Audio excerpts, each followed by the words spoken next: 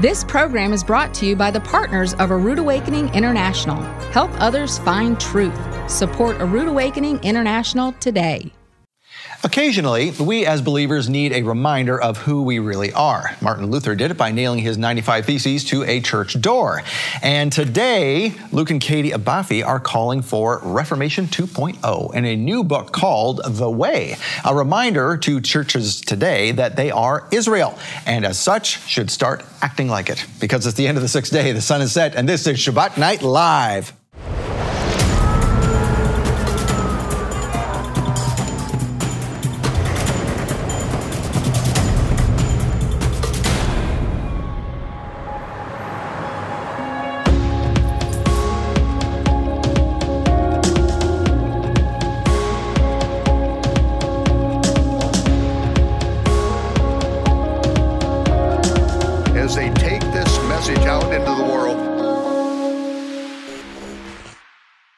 Well, Shabbat Shalom Torah fans. Welcome to Shabbat Night Live with Michael Rood. We've all seen movie trailers, but have you ever seen a movie trailer for a book? Well, you're going to see one tonight when we sit down with Luke and Katie Abafi. We're talking about their new book calling for a Reformation 2.0 to remind the church that they have not replaced Israel, but they are part of Israel. Yes. So this is a good one for Christian friends and relatives to watch. And speaking of which, they were probably wondering why you were celebrating Purim this week. Well, we hope you enjoyed those teachings over the last few days. And now it's time to head into the third Shabbat of the 12th month on the astronomically and agriculturally corrected biblical Hebrew calendar. We are now, as you can see, just a few weeks away from Passover. So let's talk about that with Angie Clark and David Robinson. Welcome back, guys. Shabbat Shalom. Shabbat Shalom. Now, so Purim, now we need to mention something about this last week. So we had the 4 episodes of Michael Rood's Purim series. So that was kind of, if you saw it, great. If you didn't, well, it's gone for another year. But there is something on the app that we can be watching. And this is the series we did with Avi Lipkin. It was too hot for YouTube. Yeah. It's astounding. I love this. So we need to put, it's all about politics and religion. Yes. And it's, Very good. we hit all of the sacred cows and slaughter them all. Yeah. And it's the second episode, or those 2 more episodes left. One just played on the 8th, a couple days ago. And now there's another one coming up on the 22nd. So watch for that. It's on the app, and you can watch it there. There's the information on the bottom of your screen. It's Politics and Religion with Avi Lipkin, a guy who knows quite a bit about this stuff. He's been at this for a while. Yep, he's got the Bible Block Party in Israel. Very appropriate teaching for today. Yeah, isn't it, right? And I get this, he is, he's not a believer, he's Jewish, but he is trying to create this Jewish Christian conglomerate for a party in Israel's Knesset. Wow. So, and you know, he's coming up against a lot of roadblocks, as you can imagine. But he's like, no, people need to understand. When he first came to America to start preaching in churches about what's going on in Israel, he realized this notion we have that all Christians hate Jews is wrong. Right. So he's trying to educate his Jewish brethren about this and saying, hey, look, people are not our enemies, they're our friends. Yeah. So that's why he keeps coming and preaches in churches and things. And that's why he came here.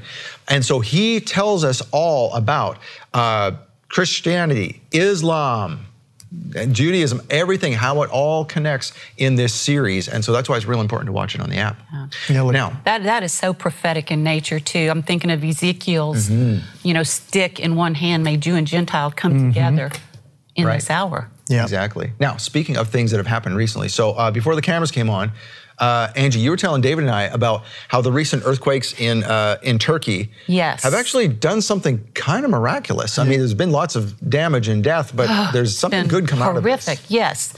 This was in Israeli news. They have unearthed a scroll of Esther, and it just so happens it's during the season of Purim.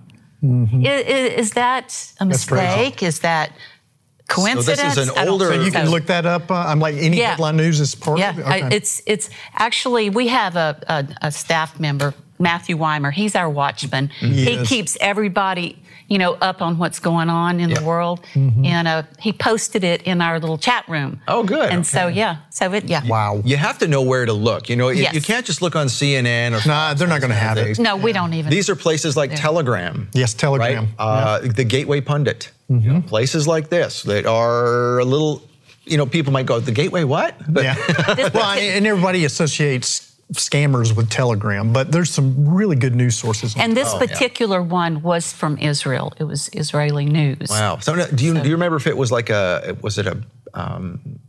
an older manuscript, or is it an original? Like, what are they talking? That's still up for interpretation. Oh, really? Okay. And so but the fact of the matter is, it was unearthed from this earthquake during Purim. Yeah. Right. Wow. Yeah. Amazing. So whether it's trying to remind us the lesson that is in the story of Purim. Actually, Tiffany and I this morning at 5:00 we were praying into this, and we believe it's a true time for repentance. Yes. Purim is not about dressing up like Halloween. It is a time for repentance and saying, I'm going to see the King whether I live or die. I got to find him.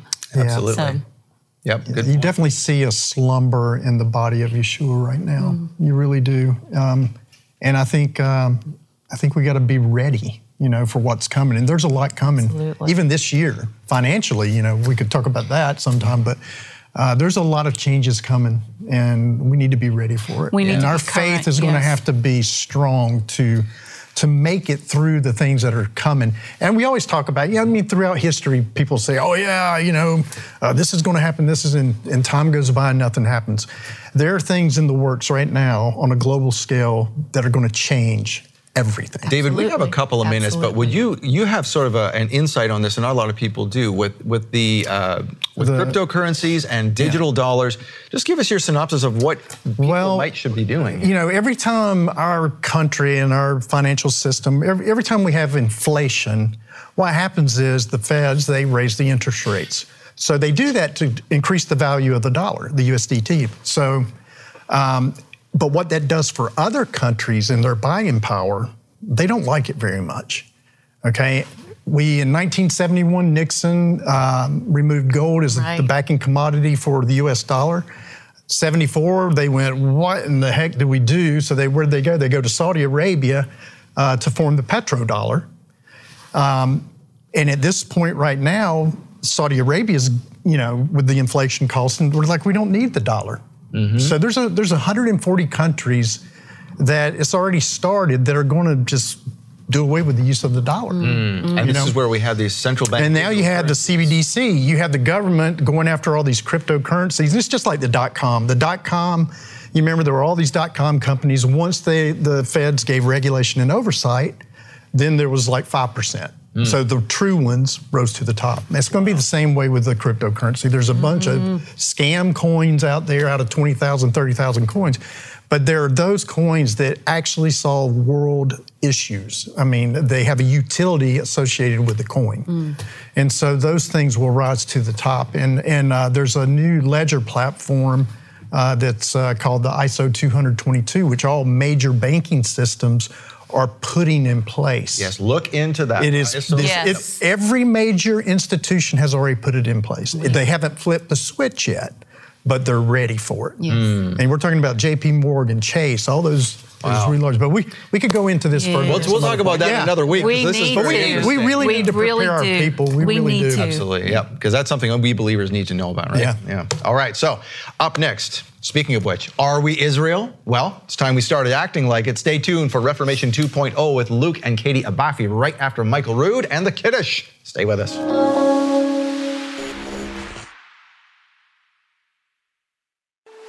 In Matthew's account of the gospel, Yeshua says that we are the light of the world.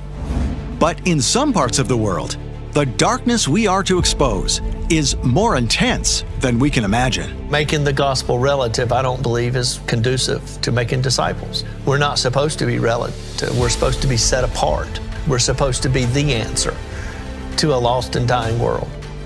Sharing experiences about his work to bring the Torah to Native American people here at home and to enslaved young women in the darkest reaches of India and Pakistan. Rodney Thompson brings a wake-up call to apathetic believers in Dealing with Darkness.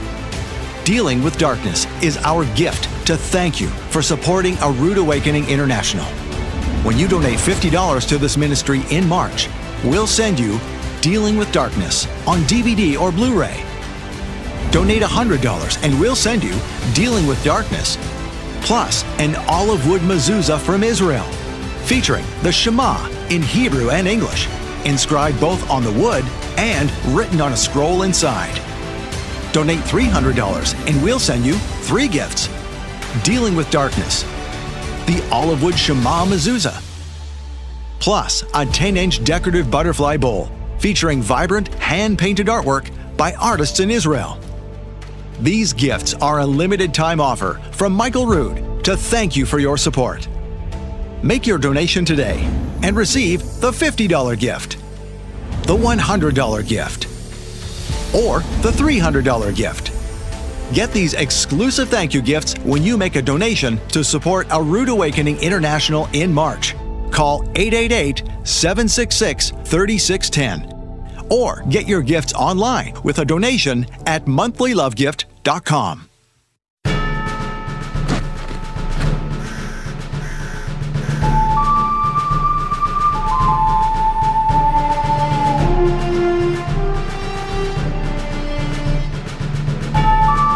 Folks around these parts tell me you're pretty quick with that shofar. I am. And that's a mighty purty holster you got there. You sure you can make me one? I am. Dude, why do you keep saying I am? It's the name of God, dude. Yehovah. You know, I am. Oh. There's only one problem with that, partner.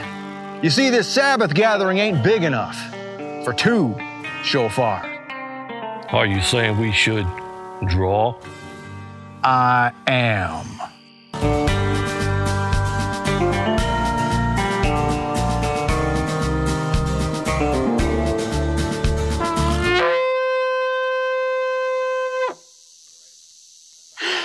Man.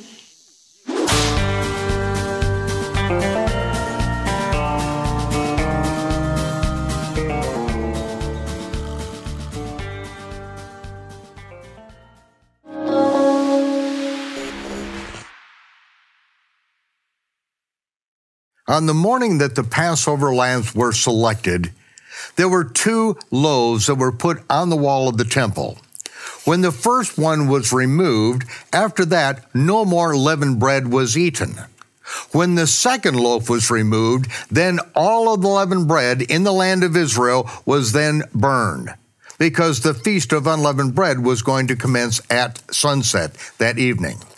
The night before, Yeshua took artos. He took leavened bread and he blessed the Most High in the presence of his disciples, and he interpreted the Kadosh Mikra, the holy rehearsal that Melchizedek put in place with Abraham. Yeshua said the prayer of the Melech Tzedek, Baruch atah Yehovah Eloheinu melech ha'olam, hamotzi lechem haaretz. Blessed are you, O Lord our God, Yehovah, our God, King of the universe, who brings forth bread from the earth. And he said, this represents my body, which is now broken for you. As often as you do this in remembrance of me. Then Yeshua took the cup, and he said, Baruch atah Yehovah Eloheinu melech ha'olam, Borei pri hagafen. Blessed are you, Yehovah, our God, the King of the universe, creator of the fruit of the vine. And then he said, you take my cup, divide it among yourselves. I will not drink a sip of the fruit of the vine till I drink it with you in my Father's kingdom. So as often as we do this now, we rehearse not only his death, but we rehearse that we will be at the marriage supper of the Lamb, and at the marriage supper of the Lamb, he will take his cup and say, L'chaim, to life everlasting. And until then, Shabbat Shalom.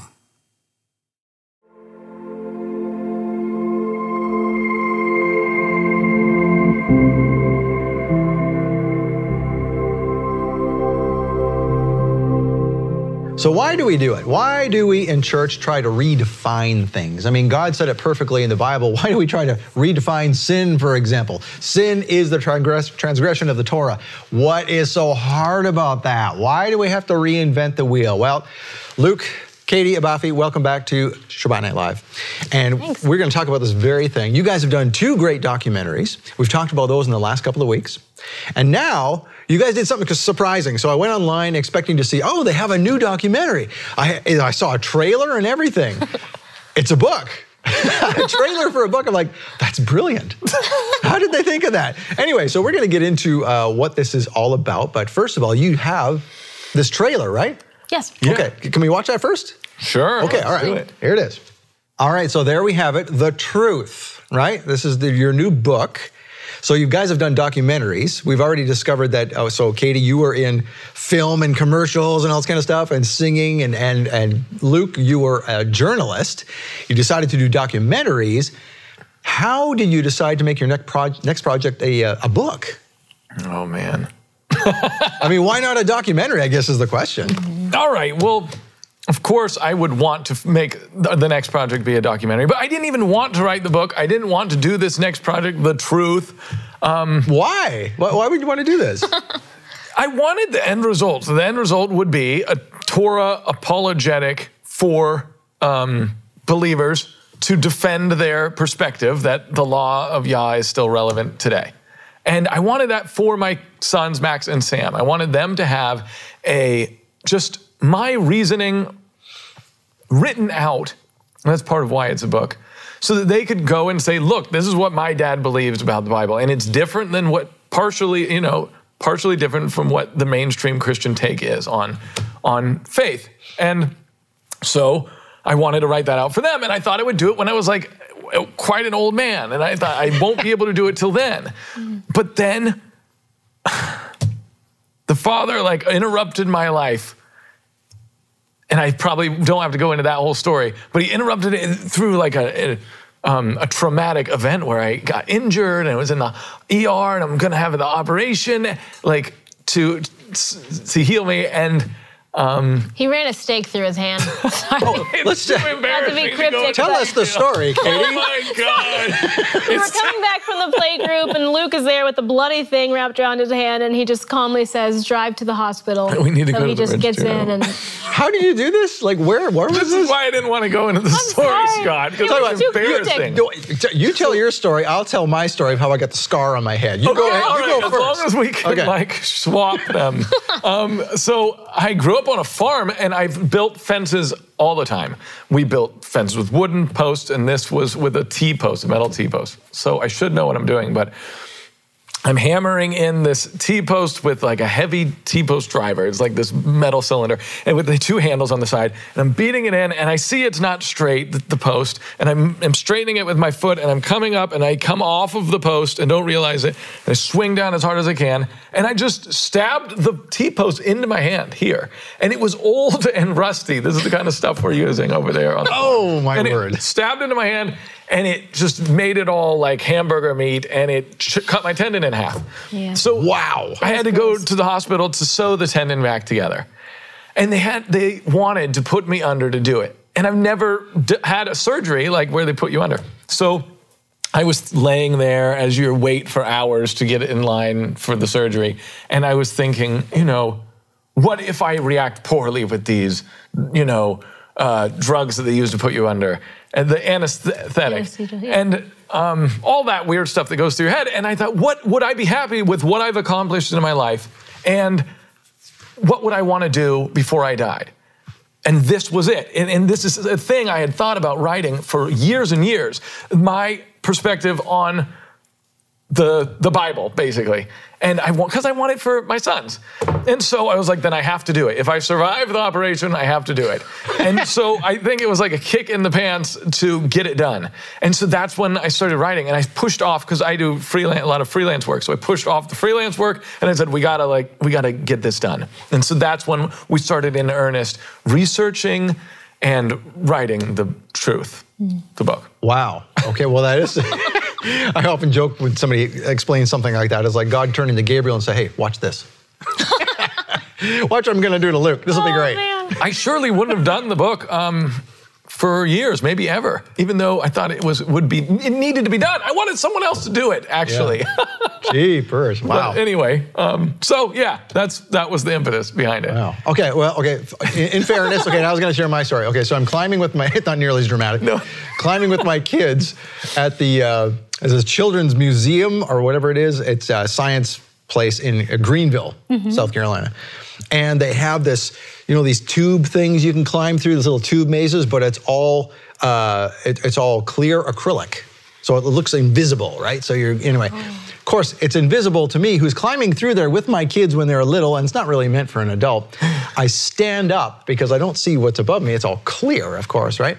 Scrape the top of my head. I basically scalped myself. There's blood pouring down. Kids are screaming, going, ah! It's like the kids are, I'm bleeding all over this thing. Hold my head like this, there's blood flowing down. Scaring children left and right. Well, that's and leaving the facility early. Anyway, so but yeah, I didn't need stitches or anything. No. But yeah, so that was my embarrassing story, which I still have a scar today on the very top of my head that that burns very easily at the beak. So Good. Well, kudos I don't to you. Feel alone here on camera, at least. No. But yours was less, less stupid at least. You have more of an excuse. Your thing was see-through, yeah. No, I'm sorry. I know it was an accident. I also have an anesthesia story where it was quite embarrassing, but I'll tell that another time. But so we can swap stories again. Anyway, so this is for your kids, and it was intended to be like a comprehensive like Q&A for them. Like if someone asked you, well, why do you believe? Why does your dad believe this? Like, where did this come from? Was that kind of like an apologetics book, or what was this? Yeah, the intent was to be able to defend their faith and against all of the assertions that mainstream Christians will bring to them based on specific scriptures, mostly in the New Testament. So all of Paul's writings, Hebrews, and the Gospels. And I was trying to figure out how do we tie all of these questions together so I'm not just popping around the Bible and saying, well, let's go to this debated verse, now let's go to this one and this one. And I found for the book like this framework to tie it together, which is, I thought, what do they all have in common? And I realized that all of the arguments that we should not be keeping the Torah laws that we see in the Old Testament stem from thinking that all of those arguments create contradictions within the Word, basically, but specific verses. And so if you find the argument in 2 Colossians that's, like you can, don't judge any man for celebrating this or eating this clean meat or that, then you can go back to the Old Testament and find the verse that contradicts. And you can pull those together and say, well, that is a contradiction in our doctrine. And so what the book does is it looks at 25 of those contradictions and it fleshes them out and puts the two verses up against each other and says, if the law is still relevant to our modern lives, then the contradiction evaporates. And so it presents the popular view, which creates the contradiction, and then it presents another view, which is ours of Torah observers, which solves the contradiction. And that's it. That's the framework. And if someone ever asks my kids, what about Paul here? What about this in Hebrews? What about this in the Gospels? Then they can think, well, what contradiction does that create? And then they can help answer the question that way. I suppose some people would say, well, it's not a contradiction because there's the Old Testament, there's the New Testament, and then Yeshua died, or Jesus died, and nailed the law to the cross. Therefore, it doesn't matter if they're contradictions because we're in a different dispensation. So what do you say to that one? How do you explain that one away to folks who are convinced of that? Well, I think that we talk about in the second chapter, which is about who are we? Who are believers? How are we defined? How does Paul define us in Ephesians 2? He says that once we were Gentiles and now we are grafted into the commonwealth of the house of Israel. And I think when that is ingrained into modern day Christians' heart, then they realize that the things written to Israel are for them. And I also think that the idea of this dispensation theology does not align with scriptures at all because a lot of the commandments given in the Old Testament, given at Sinai, let's say, which is around 1,300, 1,500 years before Yeshua comes to earth, say that they're for 1,000 generations, which is obviously more than 1,300 years. And so other ones just say they're forever. or for your good always, or for Israel always. Yeah. And so when you identify as Israel, or at least grafted in Israel, then you realize that these things are for your good always, and they're forever, and they're for 1,000 generations. And so how is that 1,300 years? And so that kind of, to me, makes the dispensational thing just a weird doctrinal rationalization, which is, I think, a lot of the deep discussions and debates that go on in church doctrine, and a lot of the papers and research that's been written is all trying to rationalize, really, a lot of the contradictions that don't have to be there. And so, yeah. Yeah, and truth should not have to be rationalized, should it? Right. Right? I mean, yeah. In the way, it started out with the question, that's the documentary, about, if Yeshua is the only perfect example we have, why are we deviating in any way? This is the optimal human life. We should follow it as closely as we can. In the truth, that is a chapter. It's like, instead of asking WWJD, why don't you just do what Yeshua did? And then Luke kind of pulls out this handful of things in which the mainstream Christian practice is different than what he did. And when you look at the disciples and everyone in Scripture, this is how they were living. And everyone always wants to get back to that kind of the pure faith, the first century faith, and these are things that we can do too. Yeah, especially when things get muddled, right? So people are like, once they get tired of Christmas and Sunday and hearing the same thing from the pulpit and going, there's something missing here. Well, yeah, then we want to start stripping away. And where does this come from, right? It's human nature. We want to dig in ancient Egypt to find out how the Egyptians lived. We want to just dig down and see the floor of what we're trying to find out, right? Yeah. You're right. Yeah. And I mean, you guys have done a lot of work in this area of like showing people, hey, let's look at what the people in the Bible were doing. Let's look at what the apostles, what feast were they keeping? What feast were Yeshua keeping? What holy days are they observing? How are they living on the Sabbath day? And which one is it? And what food are they eating? What are they wearing? And so those are the main differences between ourselves and mainstream Christendom. It's a handful of things. It's tzitzit that we wear. It's the Sabbath day. It's the holidays we celebrate. And it's not celebrating others. And identifying as Israel. Yep. Like Michael says all the time, Yeshua, his last commandment was to his disciples, go and teach what I taught you. Yeah. Don't tell other people about my life.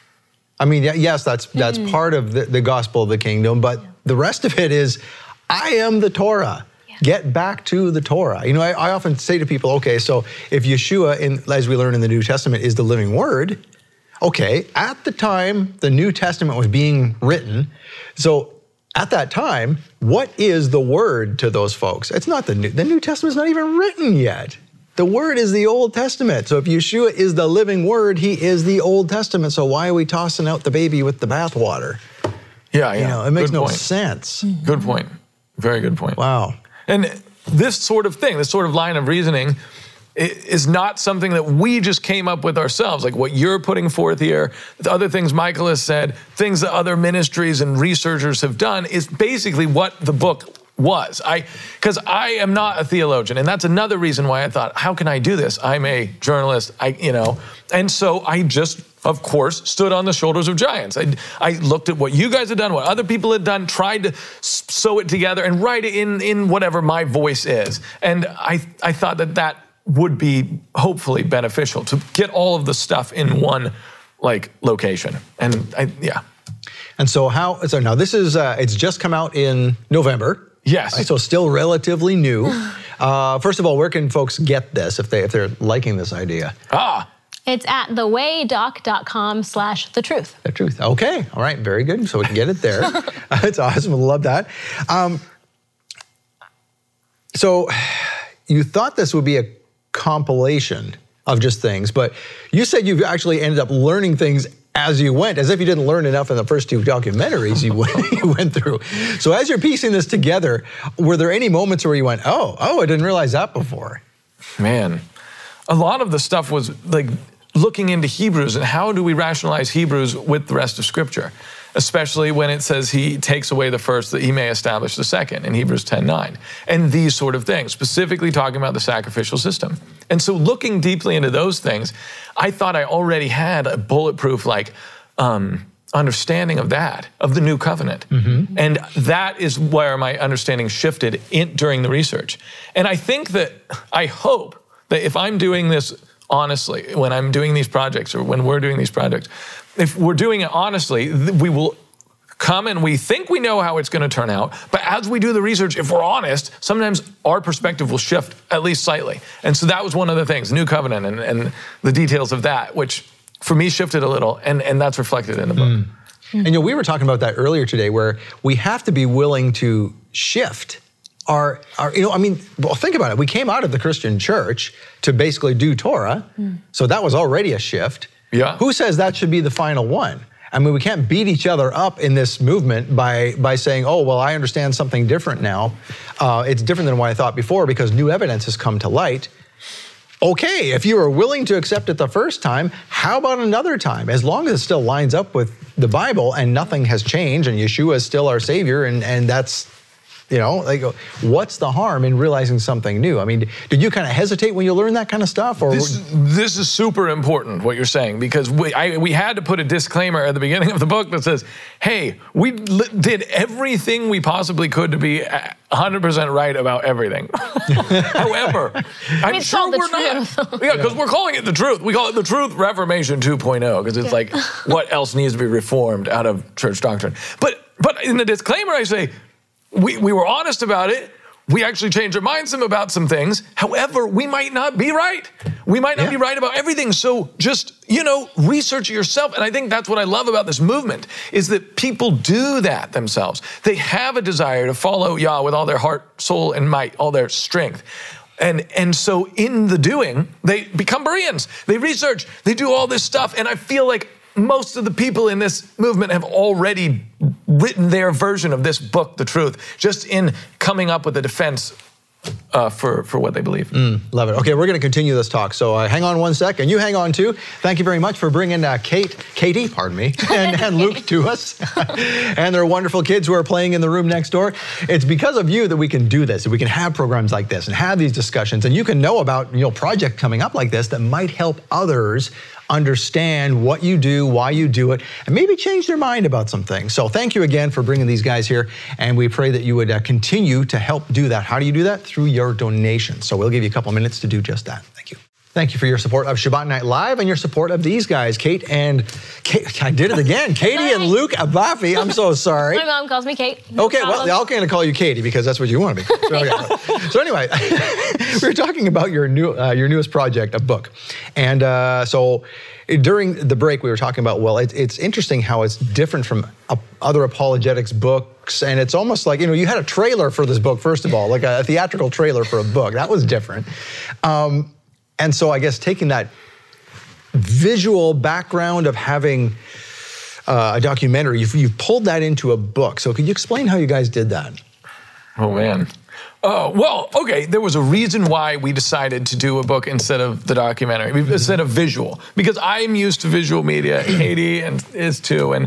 But I was listening to this interview with Milton Friedman, the old economist, and he wrote this famous book. And then, after he released the book, and his ideas were already becoming part of mainstream economics, he started to do interviews, and he got interviewed on radio first, and then he was interviewed on television when the television was first becoming a thing. And someone asked him, what's the best form or medium of communication when you're trying to get across difficult ideas like he was? And he said, after looking at radio, after looking at television and the book, he said, the written word is definitely the best way to get these things across. One, people can, if they don't quite understand what you said, they can go back and reread the paragraph without having to rewind. Two, and this is what he noticed when he was doing interviews on television after doing radio only, people reacted to him differently just because of how he looked. So and the way, his intonation and the way that he delivered things visually. Just like, JFK, people that saw his debate, they thought he won, and people that heard it thought Nixon won, if it was Nixon. And so he said, these are these three mediums, the best one for these ideas is the written word. And that rang very true with me. And I also do like writing, and that is my background. So that's what we decided to do. That in order to really flesh the ideas out and give someone something that they can hold and go over and look at, I had my kids in mind for this, it needed to be black and white text. Now, there are illustrations, there are Venn diagrams and things like that I forgot to mention, but to help get the same thing across. But that's why we did, I think, the book instead of a documentary. Yeah, because the documentary, you can, like you said before in other episodes, that you want to keep to 80, 90 minutes, something like that. So if you're trying to really dive deep on an issue and bring out, okay, here's all the other evidence we never presented in the documentary because we didn't have time, now you can. Was that part of the vision of doing this? Yeah, definitely. Because, well, you would have to make like 10 documentaries to get through all the things that we got through. Because what I keep telling Katie throughout this process, this is eating the elephant. It's like trying to answer every debated verse in the Bible that is brought up to a Torah observer. And that's why it was a daunting task to start. Because I thought, how can we do this? 2, won't it take an eternity to do? And and 3, will we be able to do it justice? So I hope we did it justice. And I told her the only way you eat the elephant is one bite at a time. And so that's what we try to do. And but in order to do that, we needed 248 pages. I was going to ask you how long it is. So yeah, it's 200. Okay, that's a significant book. But it has pictures. It has pictures in it. So it's like only a handful, Yeah, it's like 70,000 Well, it's not like it's a kid's book. I mean, no, it's not a kid's book. It's definitely not. It's not mostly pictures. As much as we tried to make it so. So now that's interesting though. Okay, so like most other apologetics books are not going to have illustrations. Yeah. Right, so is your background in documentaries, is that why you decided to do this? Like I still have to bring out that visual to make people get it. Was that it? I think the visuals are cool because the written word is amazing for like conveying these complex ideas. And some people are just visual learners. And sometimes when you can distill a concept to something very, very neat. Yeah. So for some of the images, like we made these Venn diagrams that show like, this is how a mainstream Christian might think of like, who is the church? Who is Israel? Who is the bride of Christ? And then this is how we think is actually a scriptural interpretation, but just to show it in a Venn diagram, not a lot of text. You can just like visually wrap your mind around it that way. And, Yeshua spoke in parables so often because it's like, you can look at a natural thing like, sowing seeds or catching fish, and it'll light up a theological concept for you. And so it was kind of fun because I have the creative writing thing, and Luke also in the journalism, and he writes fiction, to find new, fun, weird like metaphors and pictures of these theological concepts to illustrate and help people picture in a different way than before. So I hear you guys are journalists and this, you all have skills, but I'm not hearing illustrator in this. Did you have to find somebody or did you do it yourself? Or Oh no, we couldn't do it. My drawings of like getting these concepts across were the horrific stick figures.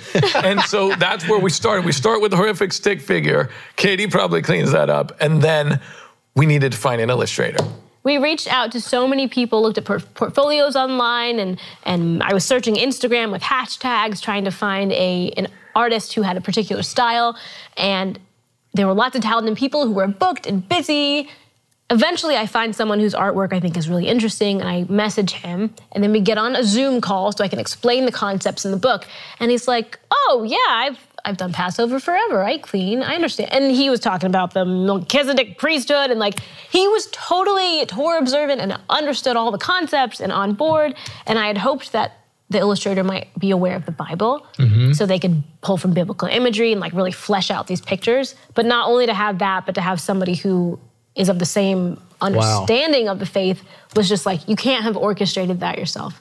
So that was very cool. And his name is Jesus, and it's very cool. Like, well, that's like a double thing, That's awesome. He was a great guy, and he did an awesome job, and I think hopefully people like these pictures in there. Well, that's when you know that Yehovah is, looking after your project and leading you along, right? Yeah, I have a sense of humor too, right? That's what it seemed like. And we had seen that in the way, like,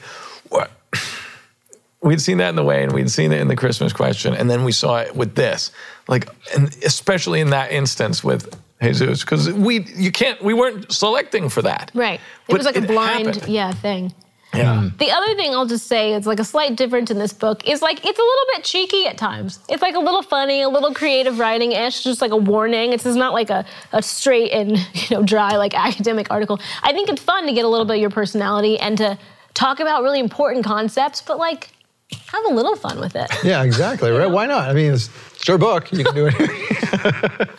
Yeah, probably because I'm not like a theologian. That's probably why I thought let's try to just at least make it relatable if we can. And I think the images are part of that. And if we can do the images that make sense on one viewing or the Venn diagrams, which do as well, it means that we understand the concept well enough that we can boil it down to that visual. Yep. And we try to do the same thing with every of these 25 contradictions throughout the book, where we have the popular Christian perspective, and we really try to get that down to one sentence, and then the truth. And we try to get that down to one sentence so that it was very quick, where you can say, this is one view, this is the other view. And contrasting those took a lot of boiling down. Katie did a lot of that, where I would say, this is what I wrote, and this is what I'm trying to say. And I would just talk to her in the kitchen after Max and Sam were finally asleep. And we would discuss these things, and we would finally like boil it down to something that made sense, or maybe sort of made sense. And I was asking a lot of annoying questions. I was like, what do you mean by that? But what do you mean by that? And what do you mean by, and like just really pursuing it. And then he would say this really streamlined thing. And I'm like, well, is that sentence in the book? Write that down. No, it's not. And you better write it down quick, because if you say, oh, I'll write it down tomorrow morning, I don't have you'll remember. It's gone. So some good language came out of those like super annoying, my Inquisition sort of style conversations. How does it not make sense? And then I'm like, just say it like you're saying it to a preschooler, But she's very good at that. Katie's very good at boiling. One of her talents is boiling down a difficult topic and making it understandable, or packaging it in a way where you were like, oh, okay. I understand that. Right. And that's what we try to do with those like just intro sentences. And then we flesh it out further. And so would you say, now since you wrote it for your kids and you're boiling it down and trying to make it simple, is this intended for an audience that is kind of new to this and you want to help them along, or what's the purpose of the book? I wouldn't say that, because we hopefully will be saying some things that will hopefully be new to everyone who is in this walk and new to it or been in it for a while. Especially if they don't think they have the answer to every single question that their mainstream Christian friend or pastor brings them.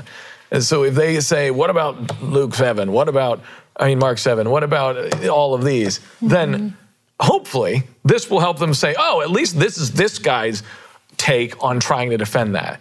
And no, we don't write it, we don't fully write it to toddlers. But definitely, hopefully it's relatable. And yeah. And the illustrations too, I think, will help a lot, because I don't know if you guys had, your mom and dad's Bible or something, and they had the old pictures in there. And, I can't remember what the font of the text was in that Bible, but I can sure remember the images. I can sure remember the paintings that they put, every 20 pages or so in the Bible. Yeah. I remember those, and those are the images I have in my mind of the stories of David and Goliath and, the Shadrach, Meshach, and Abednego and all that. That's what forms your narrative, are those photos. And the illustrations, I'm sure, help, like you said, they help solidify that concept for folks. Yeah. It helps them explain it to others, right? Because that's the idea of this, right? Is to help others explain this to other folks. Yes, the audience is definitely targeted at like people who believe this but want to have a rationale.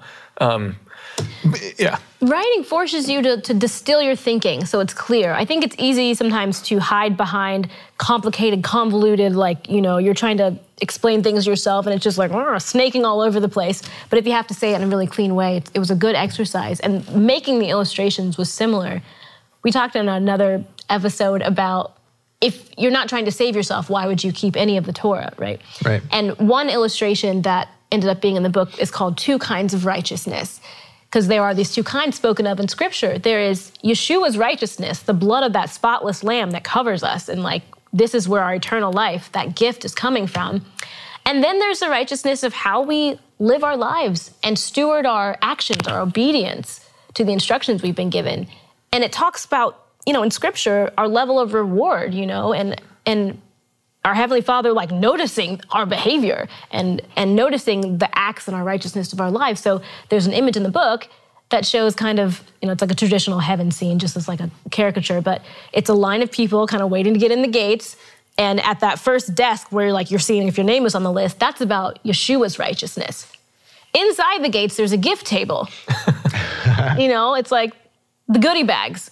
And those are all different shapes and sizes depending on how you stewarded your life. And that's about your righteousness. So that was like an image that helped me just quickly picture what's the difference when Scripture talks about keeping the Torah versus being saved. We had a recent guest up here named Steve Siefkin, and he had this he teaches that the law of Jehovah is like read it like a law book. Don't read it like a religious book, read it like a law textbook. And it's twist your mind around. And he said, we have to know the definitions in the Bible in order to get things straight. Like you're saying, justification versus sanctification. Yeah. They're two different things, and it's not all lumped together and everybody gets the same thing when you get to meet him. You're right, it's all different. So now, a lot of folks will question us on these things, right? And so this is to help answer things. But Katie, you said that the book also helps to turn the tables. And what kind of questions we can ask? Is that how we're turning the tables? Yeah, because when you start getting the questions from your pastor, your friends, your family, you're like scrambling and you're like, how do I defend this? I don't know if I understand it perfectly. But beyond just getting the answers to those things, there are questions that you can come back and say, well, wait a minute. If you think that over here, God said not all animals are food, and over here, like Yeshua is saying, all animals are food, let's make that sort of make sense, and have them be of one mind. So there are, like Luke said, holes and contradictions and questions that you can then bring to a friend who's questioning you and say, well, what about this? So good counter arguments using the whole law analogy again, where this is like an exchange between the defense and the and the prosecution almost. Yeah, that's great. So let's go through a few of these. So there's 25 contradictions in the book? Yeah. Okay, so what are some of the most popular ones that we can sort of just give an example up here? All right, I think Katie brought up the best one, because you have a Leviticus 11 that says, don't eat this sort of meat. And then you have, I think it's Mark 7, they'll correct me if I'm wrong, where Yeshua says all meat is clean. So his father says not all meat is clean, and Yeshua says all meat is clean. And so that contradiction, which is on its face a contradiction, in the word doesn't need to exist if that's not what he means in that bracketed phrase that's in some versions of the Bible. And so that's one we look into. So then we zoom in on that, and then another one is Yah never changes, and then he changed his definition of sin. And then so we show the verse that says he doesn't change, we show the verse that he changed his definition of sin. And what were you going to say? One that came to mind came up in a conversation with one of Luke's friends about Torah and wanting to know all this stuff. It was thinking that Yeshua is sinless and that he broke the Sabbath at the same time. Oh, right, yeah. It's like, how does that work? And so he teases that out in the book as well. Yeah, and so that's the framework. It's find the contradictions in the word, and then visit them. Are they contradictions? Do they have to be? No, they don't. And but even before all that, the intro of the book talks about why does any of this matter? What because a lot of times when you bring up that we think you should be keeping these laws to people in modern times, they say, well, what really matters is doing the Great Commission. What really matters is going and making disciples. And they say this is all, you're trying to, what do they say? It's minutia. You're doing petty. It's not petty, the heart of the matter. It's not loving. It's not the heart of the matter. It's not spiritual, et cetera, et cetera. Right. And so the intro of the book says, first of all, what happens when we rewrite these things? The definition of words in the Bible, like sin, the definition of love, the definition of law. When we get away from how the Bible defines those words, then we definitely have a definition that's inferior to the biblical one. And we have definitions that vary from denomination to denomination and Christian to Christian of all those things of love, sin, because someone will say it's loving to love your son who, I don't know, killed someone or well, no, that's a horrible example. But love, I know what you're saying. So basically, our culture is love is love right now. That's the big one, sort of homosexuality and that kind of stuff. And this is love, and love conquers all, and this is, things like that. Yeah. They'll appeal to these, They'll religious. say love is between two men, for Right. marriage. Not love is, loving your neighbor as yourself and that Right. sort of thing. Basically, any time you have a relative definition of the things that the Bible defines in a solid manner, then you lose some strength of your moral compass that you find in the Word. And so I think by returning us back to the definitions that are in the Old Testament, we bolster the sovereign morality that the Bible outlines for us. And in the doing, we're able to make disciples that are grounded in truth. So we can fulfill the Great Commission. We can go out, but we can also show people the answer to all these questions that they're going to get bombarded with as modern society's moral code erodes, so that they can stand strong and they won't find themselves doing what happened with Christians in Auschwitz and doing what happened with Christians in the USSR and eroding or making, it's okay if we do this because of society. No, it has to be, it's not okay that we do this because we know what's true. Right. And I think that we can't distance ourselves from that. Yep. Same thing is true, when in my world, when we're looking at medical studies, you can skew the numbers. They can be the same number. So for example, these same numbers are like the same thing written in the Bible, but two people can see them completely differently. One can skew them. One is called an absolute benefit. One is called a relative benefit. So the relative benefit, like you're saying, can be interpreted left, right, and center, but it's not the absolute, this is what it says, quit detracting from it. Yeah. Right, and one will of course use the other to get some kind of gain out of it. But yeah, absolutely, we just need to get back again. It's just getting back to basics, right? Yes, I mean, especially when it's absolute and it's there and defined and yeah. Enough said. The rest, if we could go on and on here, but like in the case of a documentary, there'd be no need for the book, right? So, so we are going to wrap this up by, now someone is usually watching this on Shabbat, so we're going to say after Shabbat, if you'd like to get the book, and I do encourage everyone to support these guys. They're doing wonderful work. Where can we get your book? It is at thewaydoc.com/thetruth. Okay, very good. And excellent for not only Torah observant believers, but maybe those who are uncomfortable in the church pew, trying to figure out if this is for them or not? Yeah, if they're like, I'm interested in this. Okay. This would be a decent place to start. All right. And it's a labor of love originally for your kids, right? Yeah. Beautiful. Hopefully there's crossover. All right, so Luke, Katie, thank you very much for joining us on Shabbat Night Live. There's more to talk about here, but I think we're going to make these a couple of bonuses on the michaelrood.tv app, so make sure to look out for that. In the meantime, thank you for joining us for Shabbat Night Live. Thank you for your support of Shabbat Night Live, for bringing us wonderful folks like Luke and Katie. And until next week, I will wish you Shavua Tov. Have a good week. Shabbat Shalom.